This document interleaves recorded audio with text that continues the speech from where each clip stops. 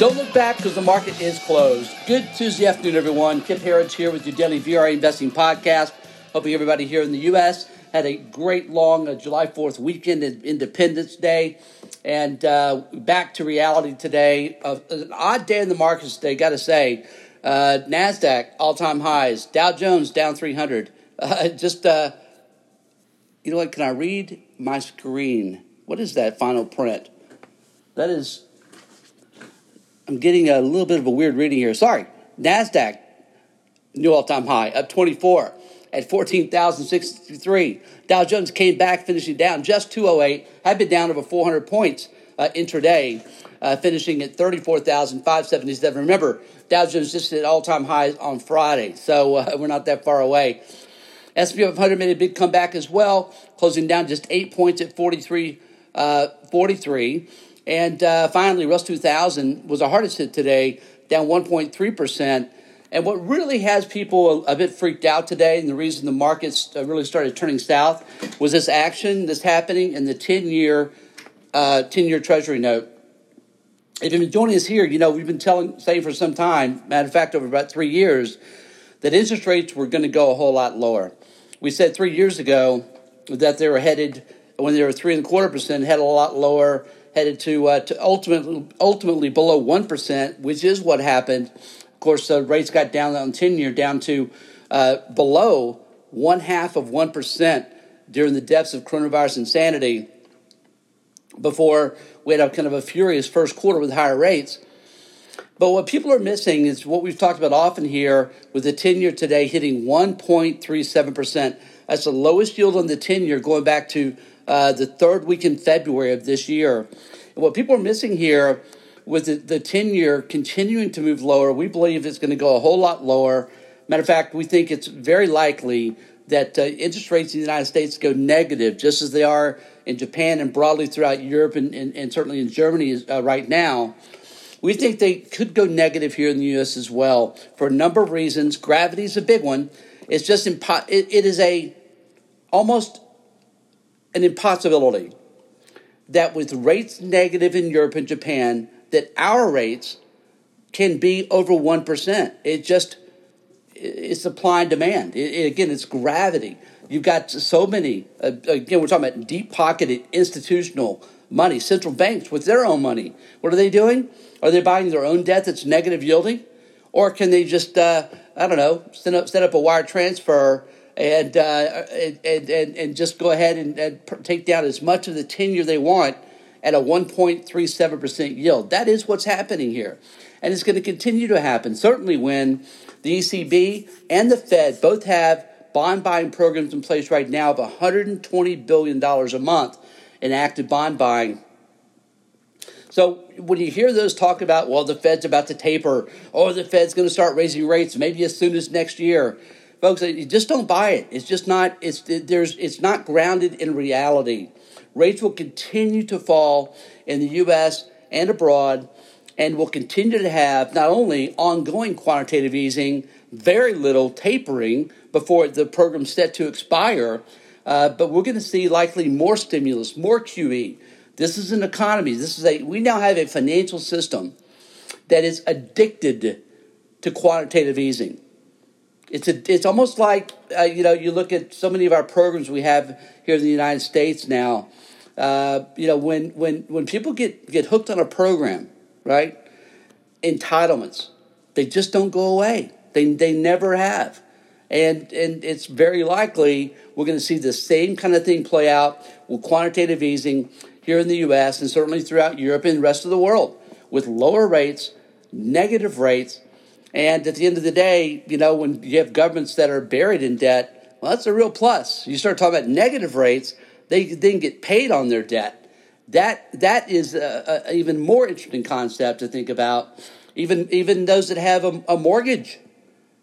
If you have a mortgage, you may start getting paid on your mortgage. You're talking about structural changes, financial engineering that a lot of people simply haven't thought through yet. But if you look at it, we have 40 years, a 40-year repeating pattern of lower interest rates. 40 years rates have fallen. we tend to pay attention to repeating patterns here. This is what the VRA investing system is based off of to a large degree. And it makes more sense than those that are out there saying rates are going to spike.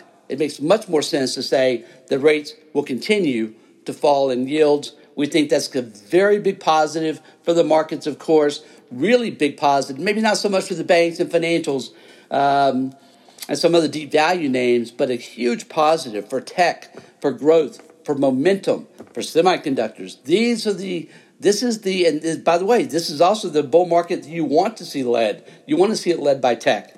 These are the strongest and most exciting bull markets we have. And lower rates scream by technology. That is the rotation that's been taking place that we've seen from the capitulation lows of May the 12th, and it continues to today. Again, NASDAQ all-time highs today. As Tyler reminded me just for the podcast, the QQQ, NASDAQ 100, also all-time high today. XLK, the tech ETF, all-time high today. Like 3 or 4 other tech ETFs, leading tech ETFs, all-time highs today. We're seeing the evidence right in front of us. Amazon today, up 4.5%.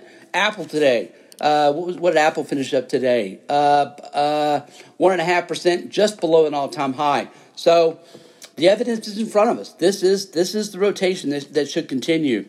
Also pretty remarkable, again, Tyler follows this stuff very closely. 2 things. The Fear and Greed Index today hit 40. Again, on Friday, we had all-time highs in Dow Jones, S&P 500, and NASDAQ. But the Fear and Greed Index is now at 40. That's fear. Help us understand that, folks, because this is just what I can tell you. Not that I can explain it all that well.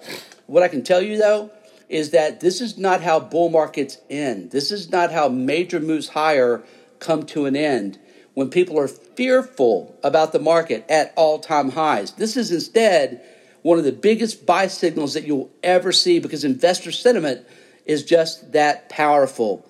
Big bull markets don't end when people are afraid of tomorrow. Big bull markets end when investors believe stocks cannot go lower. Really important. Very few people talking about this. This is why we must continue to use dips as a buying opportunity. This is a bull market of size and scope, structural bull market that will last years. We're just in year 2 of this bull market. Got many years to go, folks. Also, put call ratio today hit 0.91. That's good. You want to see more and more people buying puts over calls. That's good to see as well. In our sector watch, first of all, in our looking at our internals today, under the hood, these are not good readings.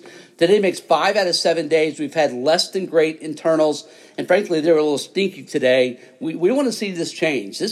What's amazing, though, is that even though we're having some less than great internals readings, we're still getting all-time highs in the markets. That's either a hell of a buy signal or it's a warning sign as we go into Q2 earnings at the beginning of this month. You know what? With the markets going higher, even though the Dow finished lower today by like 0.5%, you have to say when we are in just the third day of the best 2 weeks of the year, historically speaking. So we're going to give the benefit of the doubt to the bulls here, even with these negative internals, because they could flip on a dime as early as tomorrow. That's probably what's going to happen. Equity inflows are just raging into equities here, and that's, again, you've got FOMO, fear of missing out, taking place, and you got TINA, there is no alternative at the same time. Don't fight the tape, don't fight the Fed. There are so many reasons to be bullish this market. But again, internals today, not good. 2-to-1 negative internals, advanced decline on NYSE, NASDAQ, right about that as well, 2-to-1.